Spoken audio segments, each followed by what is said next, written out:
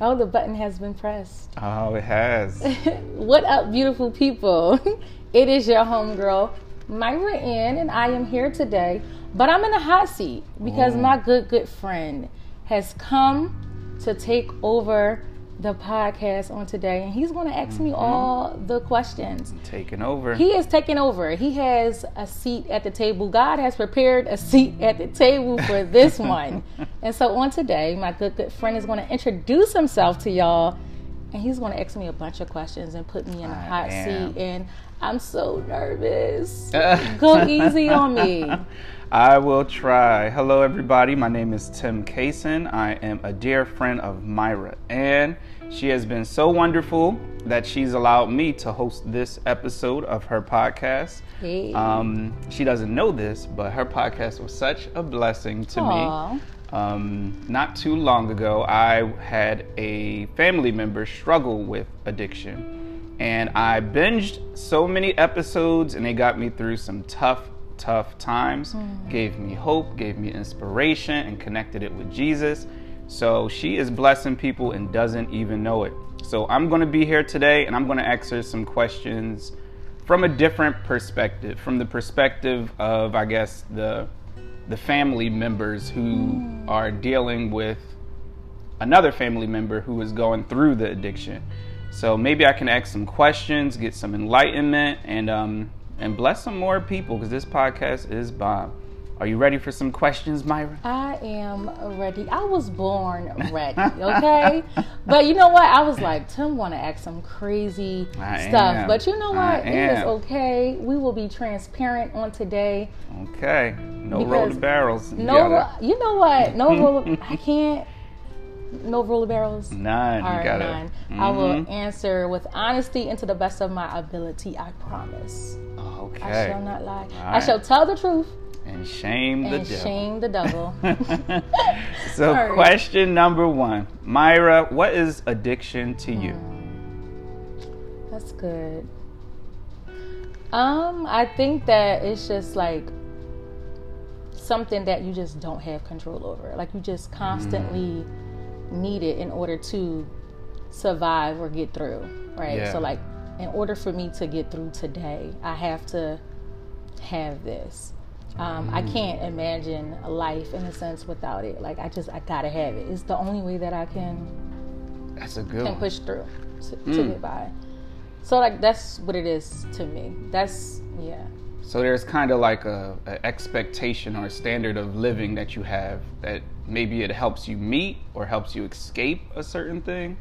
I think that for me, I guess both. So a part of it was in order for me to handle this or be able to be courageous enough to come face to face with this person or with this situation, I need something to help me feel different, not be able to feel it fully. So on one hand is that I think that it's also like I just don't want to be present. Like I'm tired and I can't deal with this. And so this will help me be able to just like get through. I think for me with drinking too, like it also like helped me rest, like sleep. Like I just didn't want to be. I just wanted to rest. I wanted to sleep. And so it helped me with that. Would you say that aspect of it, because I hear people say, oh, give the babies a little bit of this and put a little bit of this or that in the bottle, and sometimes at parties people might give kids some. Like, do you think those little tiny things maybe added up to it's like it starts off as like an innocent thing where it's like, that won't hurt nobody, a little weed won't hurt nobody, a little gambling won't hurt nobody, a little. Do you think it was kind of like a cultural thing for you too that kind of led you into the drinking and things? I didn't grow up in a household where drinking was present, right? Like I never seen alcohol in the house or my mom come in drunk or anything like that. I think that, so some people believe that like you born already with like this gene or something, like if you just have it, you're going to get addicted. Right. But I do believe that with me, like alcoholism is something that gradually happens. Like I don't think that like the first drink is what made me an alcoholic. I think that as I kept drinking, and then I don't know where the switch happened, but I began to just like use it to help me cope with life. Once I began to just like use it constantly to cope with life, that's what I think would set it off. I will say that I would be very careful with things like that. I have a cousin who, when I was drinking, I was like probably in my early 20s. He was a little younger. And I was like, oh, you could have like a little cooler or something. It's not going to do nothing. And now that I look back over my life, I'm like, that was a horrible thing for me to do. I would not ever offer, he probably was like 17 at the time or something, but I wouldn't ever offer. Wow. Yeah, because it's like poison to me. And I think that alcohol, it's a drug. I think that I don't think that drinking is a sin. I think that drunkenness is a sin, and I've said that plenty of times on the podcast before. But you don't know who can handle it and who can't handle it. Yeah. And there's limits on it for a reason, right? Yeah. Everything you're saying, I'm just jotting down some notes. I hope, looking back on my family member who struggles with addiction. It was heroin, cocaine, fentanyl, a lot of heavy stuff. And I remember before us peeping certain things, we saw okay, well, he smoked a little weed with his friends. We're not going to raise arms over that. We're not going to go crazy. But are there other kind of warning signs? Because I think families should just know, when you're dealing with somebody with an addictive, you also mentioned you don't think it's necessarily the gene thing, but is there something that maybe families can look at as far as, maybe their culture within the family giving stuff too early? Yeah. Or maybe should they look into, maybe some sort of scientific thing too? Yeah. I think that I've read this one good book, and I'm going to have to find it. It's really good. I'll find it and I'll post it in the description box. But dang, I lost track of your question. Oh, I'm sorry. I kind of made it super long-winded. No, it's okay. It's basically kind of like a nature-nurture type of question where it's where do we look for the warning signs? Do we look at the nature, the family history? Do we look at the nurture, just, giving people stuff early, or just giving them a slap on the wrist? Yeah, I think that sometimes in life, things are inevitable. Sometimes people are just going to go down a certain path. And no matter, you can be the best parent in the world or the worst parent in the world, and some kids just have to go through, or people period have to go down certain roads. I think that there are a bunch of gateway drugs and things to lead to stuff that's worse. So you think about marijuana, right? People will use this and say, oh, it's okay. It's it's a little bit of weed or something like that, just to help a person get through. But when that's not enough, then you try to find something else. And then when that's not enough, you go to something more, right? Because your body begins to get immune to stuff. So it's like steps. Right. And so you just keep taking steps, and it gets worse and worse. Excuse me.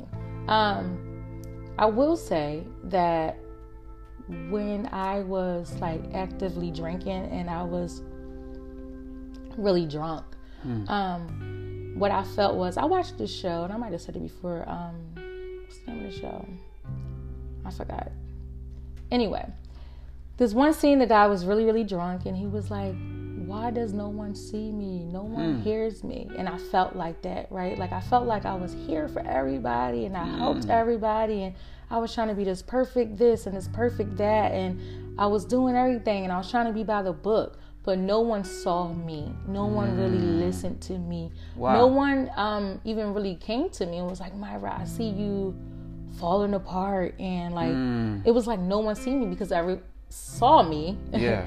Everyone else was wrapped up in their own lives and what they had going on, that my life just, it was it didn't matter or nothing, which is not true, right? Because when we're drinking and doing whatever, we're selfish people. We just think about ourselves, period, though, right? And so that wasn't true, but that's what I felt. I felt like no one was listening.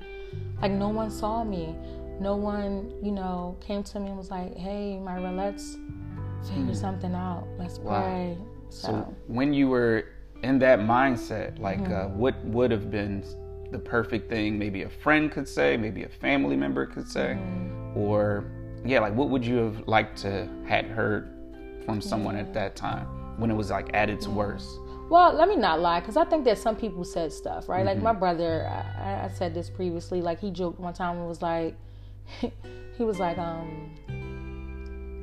yo, you an alcoholic or something. But we were like drinking and he was laughing or whatever. But we were laughing it off. But it was some truth to it.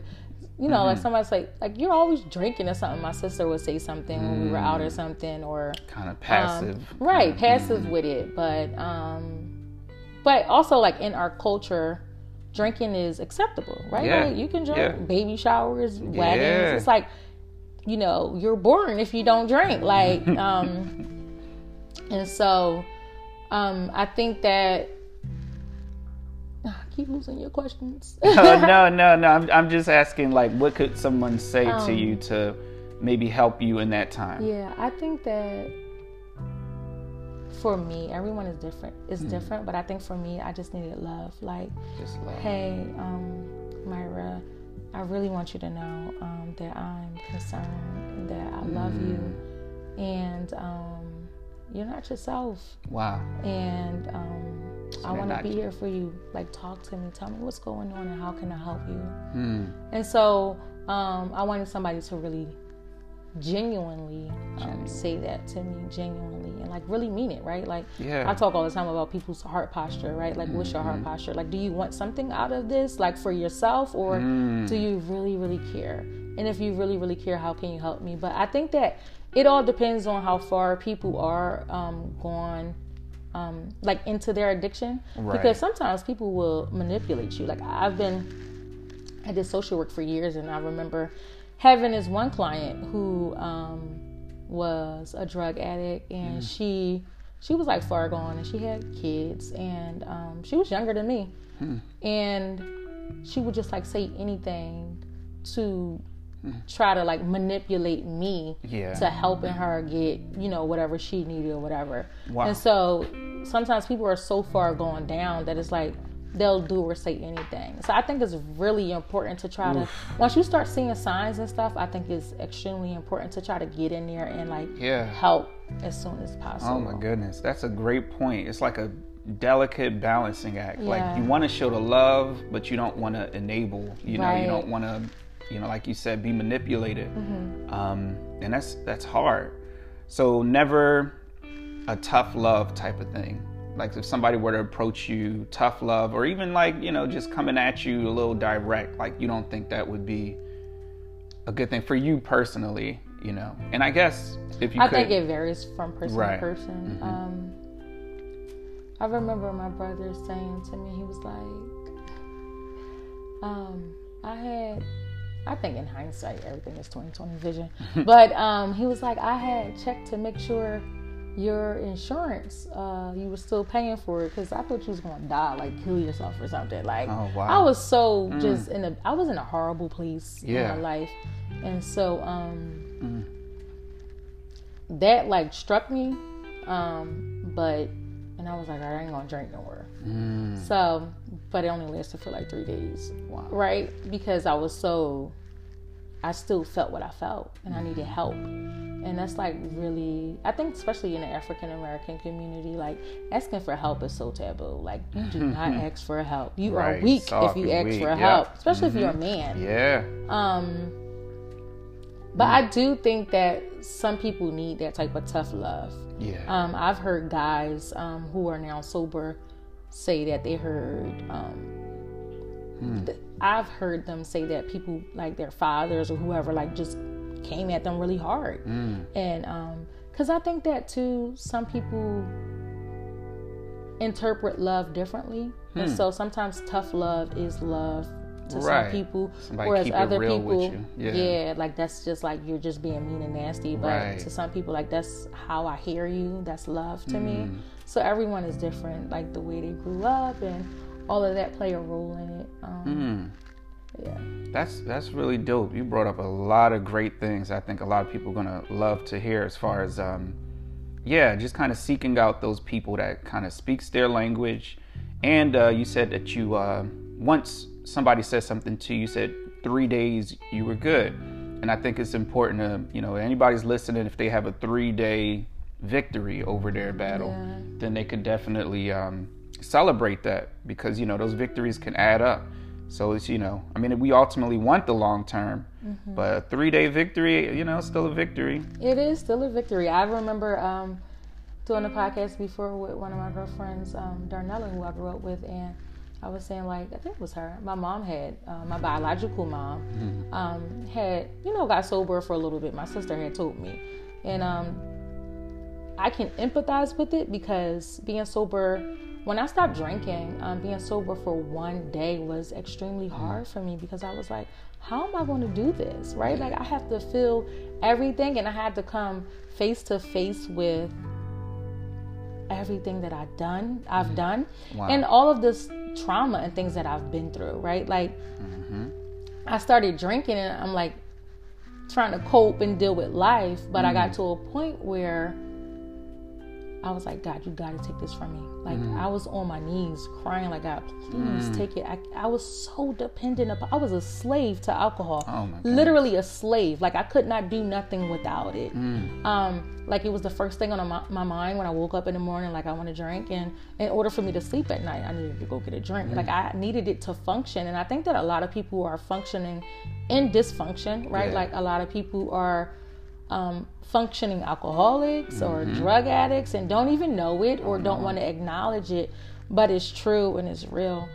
But God provides a way out, and that's the good news, right? That there is help and there is a way out. And so I was like literally crying, like, God, take this cup from me. And I think that when you get to a place where you're just like, I can't do this no more, like, God, you gotta, I don't want this to be my life. There's so much. I was broken. I was so broken. But I was so grateful that we serve a God who's sovereign, who is the master, and who can put people back together. And that's the beautiful thing. Like, just knowing you, you know,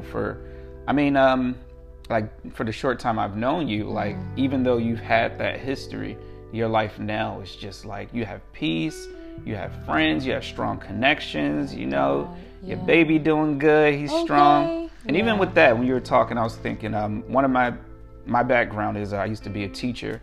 So I taught for 10 years, and those music days where, like, the kids are showing, maybe it's their art show or their music show.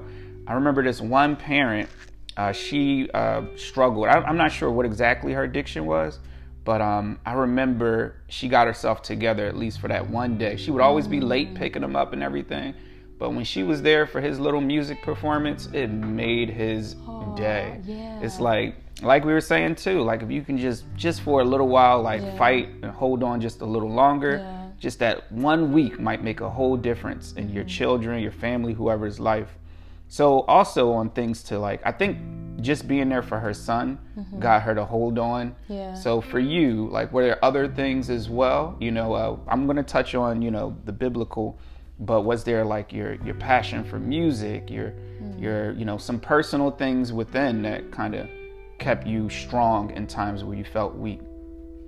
Like when, like, after I got sober, or when I was... So when you were going through, like, was there something like, you know what? No, I can't do this. I got future music dreams, future goals, future... It's so interesting, because I think that a lot of people who struggle with addiction have these elaborate, like, ideas and these amazing things. And I think that people who struggle with addiction, I think there's some research on it too. Like, they're amazing people. They're passionate. And so, like, I have all of these amazing ideas and things to do, but I never would follow through with it, right? Oh, I want to do this, I want to do that, and I would never follow through with stuff. Never be consistent with stuff. My sister said to me one day, she said, Myra, it's so interesting now, like, I think about, and I don't think I really thought about it until, you know, you and I are sitting here talking now. My brother said that to me about, like, the killing yourself or something. And then my sister said, you know, if you didn't have Bud, like, I think you would be, like, you would have been done. Wow. And so I think that God is strategic in all he does. And he's smart. So, my son, definitely played a huge role in me wanting to be better, right? Like I went through postpartum depression, and I was in a really dark place, and I didn't have support or love that I needed. But my son was there, and I was really disconnected from him in the beginning because I was going through postpartum depression. There wasn't like, but thank God for Jesus. Yes. My baby is the light of my world. And so I could see he definitely helped me out. And then even when I got sober, I talked to him about it.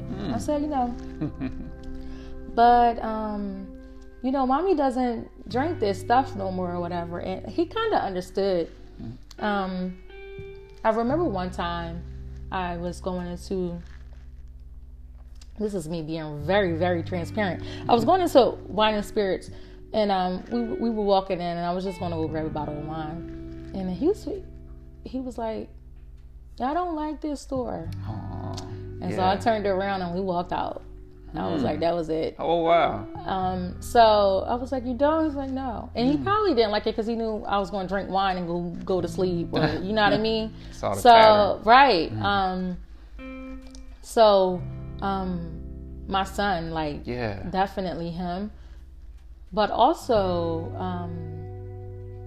I know God has more for me to do. Yes, he does. And I just know it. Like, God is like, I'm using you.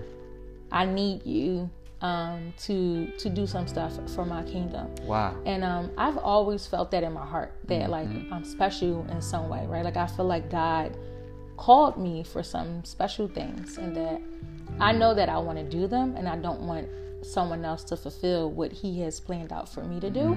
And I want to be available, and I want to be a servant to him. Yes. And so that, my son, and then that twinkling of like hope there, like it was just a little bit, but I knew like you're special, right? Yeah. Like I just feel, and people would say it to me growing up and all of that, but I never believed it. But I just, like, I could hear it from God, like, you're special to me. You're special. There's something about you, Myra. Okay? And so I think that it like clicked in my head that like I'm special, and God wants to use me for something, for his kingdom, and for the growing of it. And I want to be usable. Like I don't want to die. Fulfill your purpose. Right. I don't want to die on full. I don't want to, like I say all the time, you ride past grave sites, and it's not just dead bodies or bones underneath there. There are dreams buried there, visions, and all types of things. And I don't want to die with all of greatness in me, right? Like I want to leave it behind. I want to be able to pour into other people, right? I want God to constantly pour into me, and for me to pour out into his people. And so there was that hope that I knew, like, God didn't create me to just be sleep all day and depressed and drinking alcohol. Like, he didn't create me for that. He created me for more. And if the enemy is trying to get me, I'm obviously valuable to God. So that is a great answer. You said so much. You answered a few of my questions with that. That was great. Time? No, this is perfect. But no, you're absolutely right that we have to like hold on to our dreams, our goals. We have to. It's so funny how like when you do things God's way, it's like it's unmovable, it's unshakable. Nobody can take that from you. When you actually pursue the passions he put in your heart, when you're actually sowing into others, they can sow back into you. But if you would have just gave up and, saw yourself as this like victim and, oh, woe is me, you wouldn't have heard that other voice. And that's great that you chose to do something better and look at the results. And so how do you stay strong? Like, what is your accountability like to make sure that you are on top of your game these days? So I have a really good support system. So I have friends who are sober. I do go to meetings sometimes. They have those online or in person. I read my word. Yes. As you know, I meditate. I meditate. And then, I stay clear of certain people, places, and things too. So certain people, not that I'm like better than them, like I'm just not in the same place that I used to be in, so I just don't hang out with them. I still respect them and love them. So like certain people I just don't, I'm not around like I used to be. Certain places, right? Like, and that's a good point, because there's actually like a study where some people can quit even hard drugs cold turkey. So not everybody has the life where they can, quit hard. Like you got to know yourself. And I like that you acknowledge that okay, well, I'm not one of those people. I can't do that.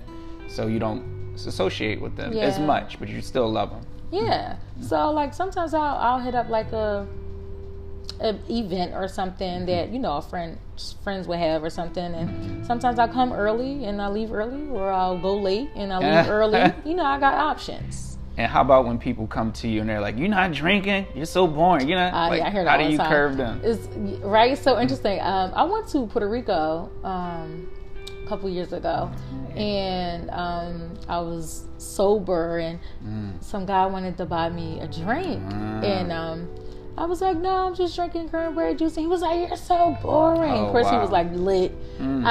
Terrible. Hilarious. So, I think that there's a lot of different ways to approach that. So sometimes people will say, "Can I buy you a drink?" And I'll say, "No, I'm not drinking." Or I hate lying, right? But sometimes, because people will pry, I'm like, I'm on antibiotics. I think that there's a whole bunch of different like excuses you can make, right? I take medication, right? I'm on antibiotics. You could say a whole bunch of different things, right? Because people, you lie, white lies when you.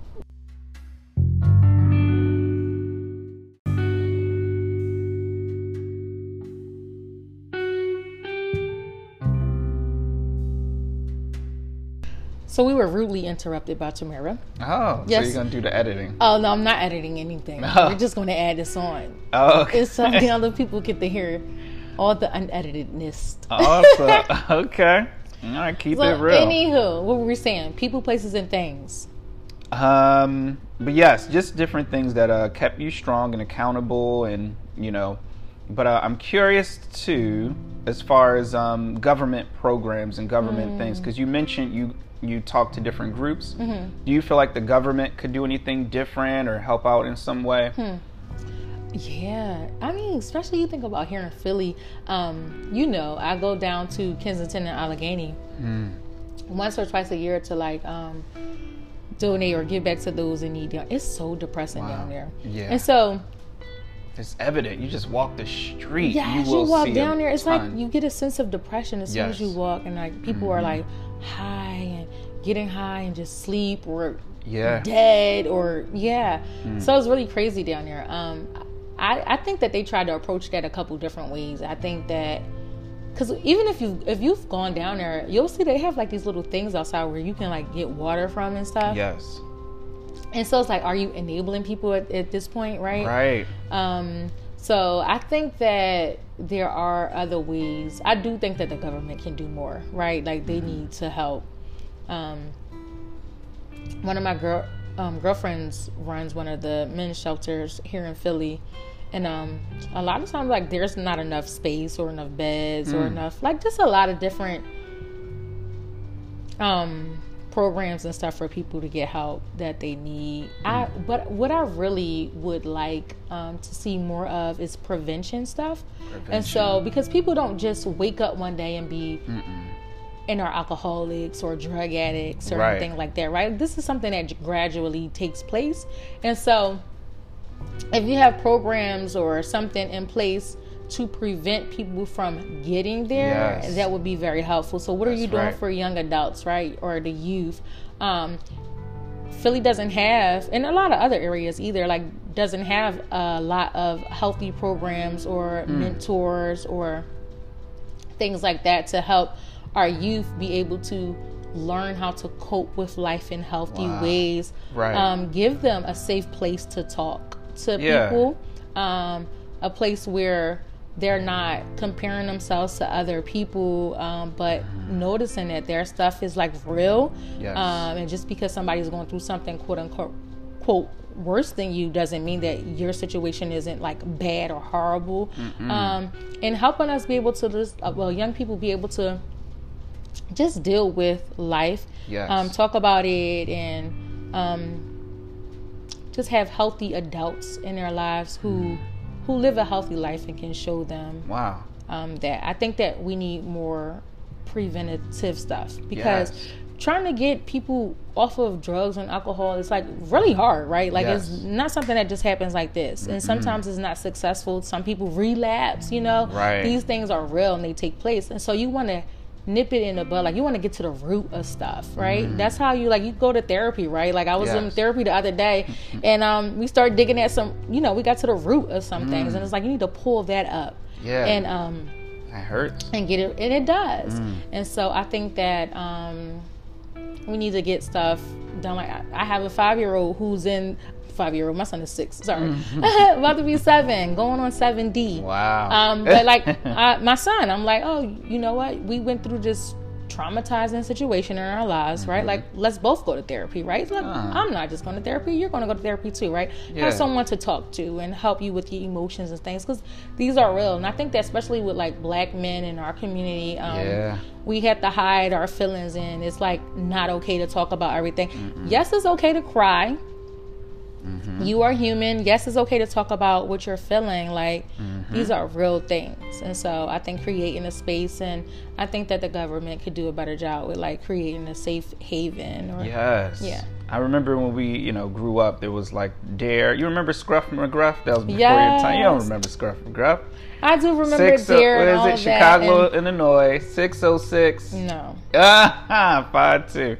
You could help take a bite out of crime. So he was the guy that really got us to like start thinking like drugs are something bad. Like, I remember my mom would give me like vitamins. I'm like, this ain't drugs, is it? And she would just be like, you are a ridiculous young man. But it really started there. But I don't see that today. Like, I see a lot of the social media culture where it's like, it's a lot of in the songs and the music. Do you think any of that too? I mean, maybe not for you per se, or do you think that too? Like, just the lifestyle, like posting the drinks or, whatever. Did any of that play into it? Because it's like one of those modern issues that I don't fully understand, but maybe you could. I mean, I think that looks cool to some people, and so people want that. I think that because it just draws me back to that gateway thing. Because I see a lot of people doing the hookah.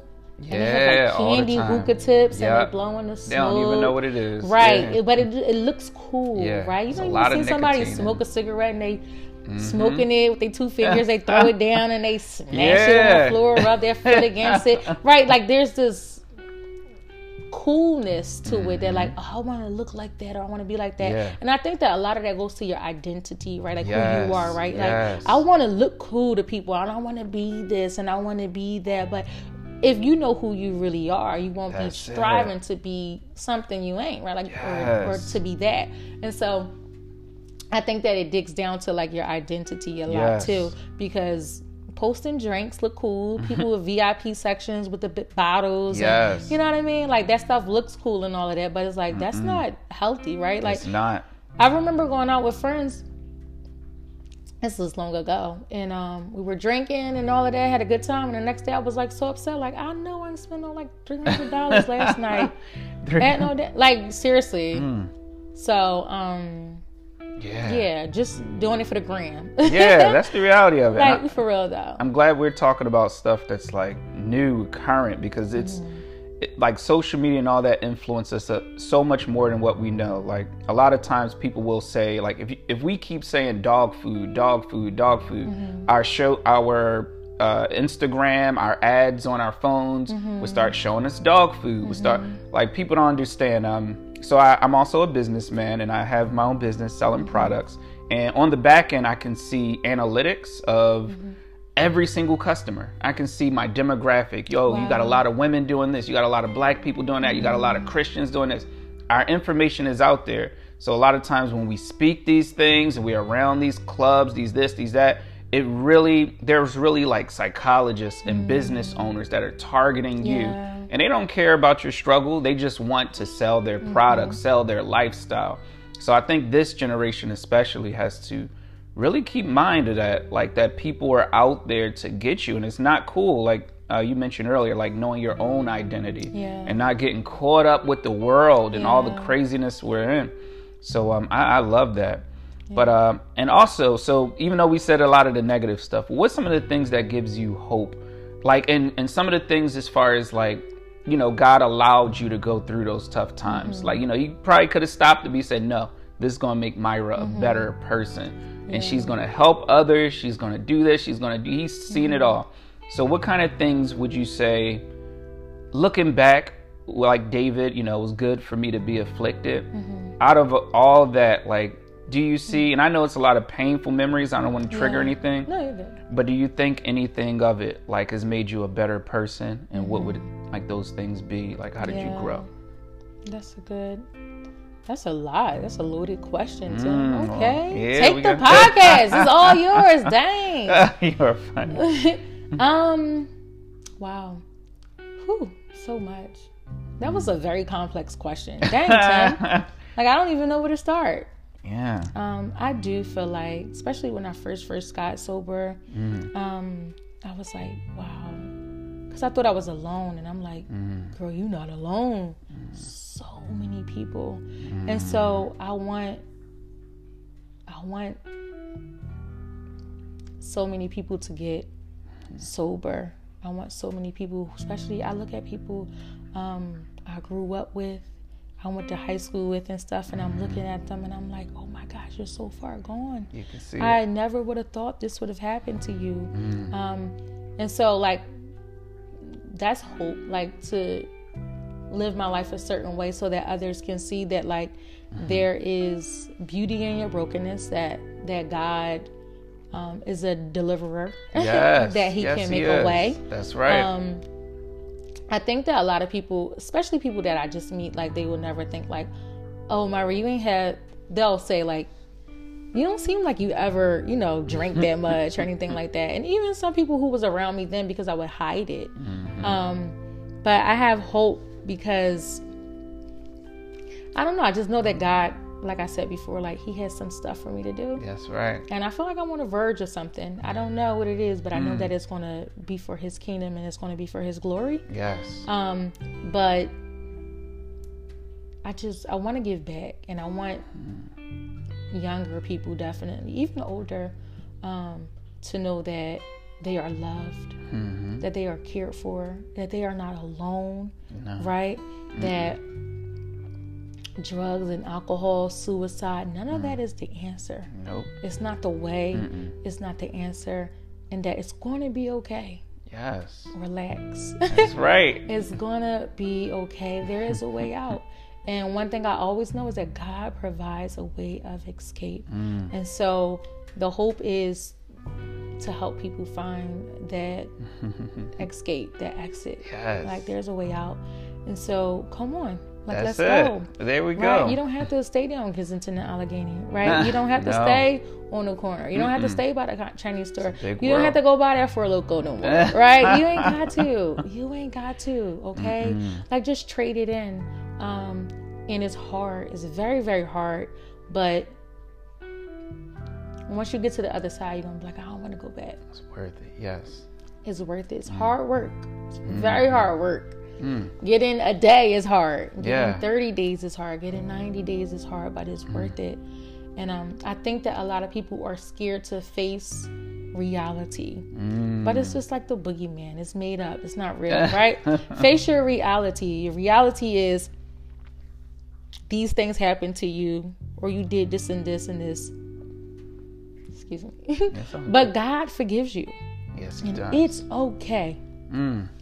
Wow. So I think that, like, a lot of people, powerful. Like, just how God will see, like, God will look at a murderer, or you know, like, people in the Bible were murderers, like Moses murdered somebody, David murdered, and he'll understand their story, how they got led to that, what made them do those things, and God would say, you know what, that's still my servant. And somebody dealing with addiction might be hard on themselves, might think it's all over, but you're absolutely right. God's grace, and he sees what other people can't see. They might just see the, you know, the addict on the floor in the corner, but God sees that person's whole future. Yeah. And God is the one that led him to this podcast. Yeah. So it must be for a reason. Yeah. So I thank you, Myra, for sharing that, because your podcast is helping people. It's doing a lot. It's done a lot for me personally.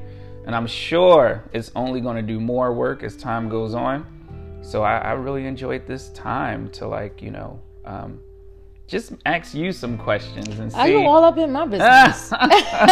Yes. All up in my business. Didn't we just talk about minding your business? Yes. You know what? I'm going to let the viewers know. That's the name of my podcast. I'm going to come out with all up in your... No. All up in my business. Yeah, that's it for me. You just talked to me about minding my business. Didn't you just say that? I did. I probably did. Because you don't scripture on that, minding your business. Oh yes, Thessalonians 4:11. So yes, people mind your business. Mind your business. And just work with your hands. Do something you love to do, because that's the things that are going to keep you strong and away from addiction. Mm-hmm. Hug your family. I'm sure you have a greater appreciation for all of life, being with, going from what you've been through.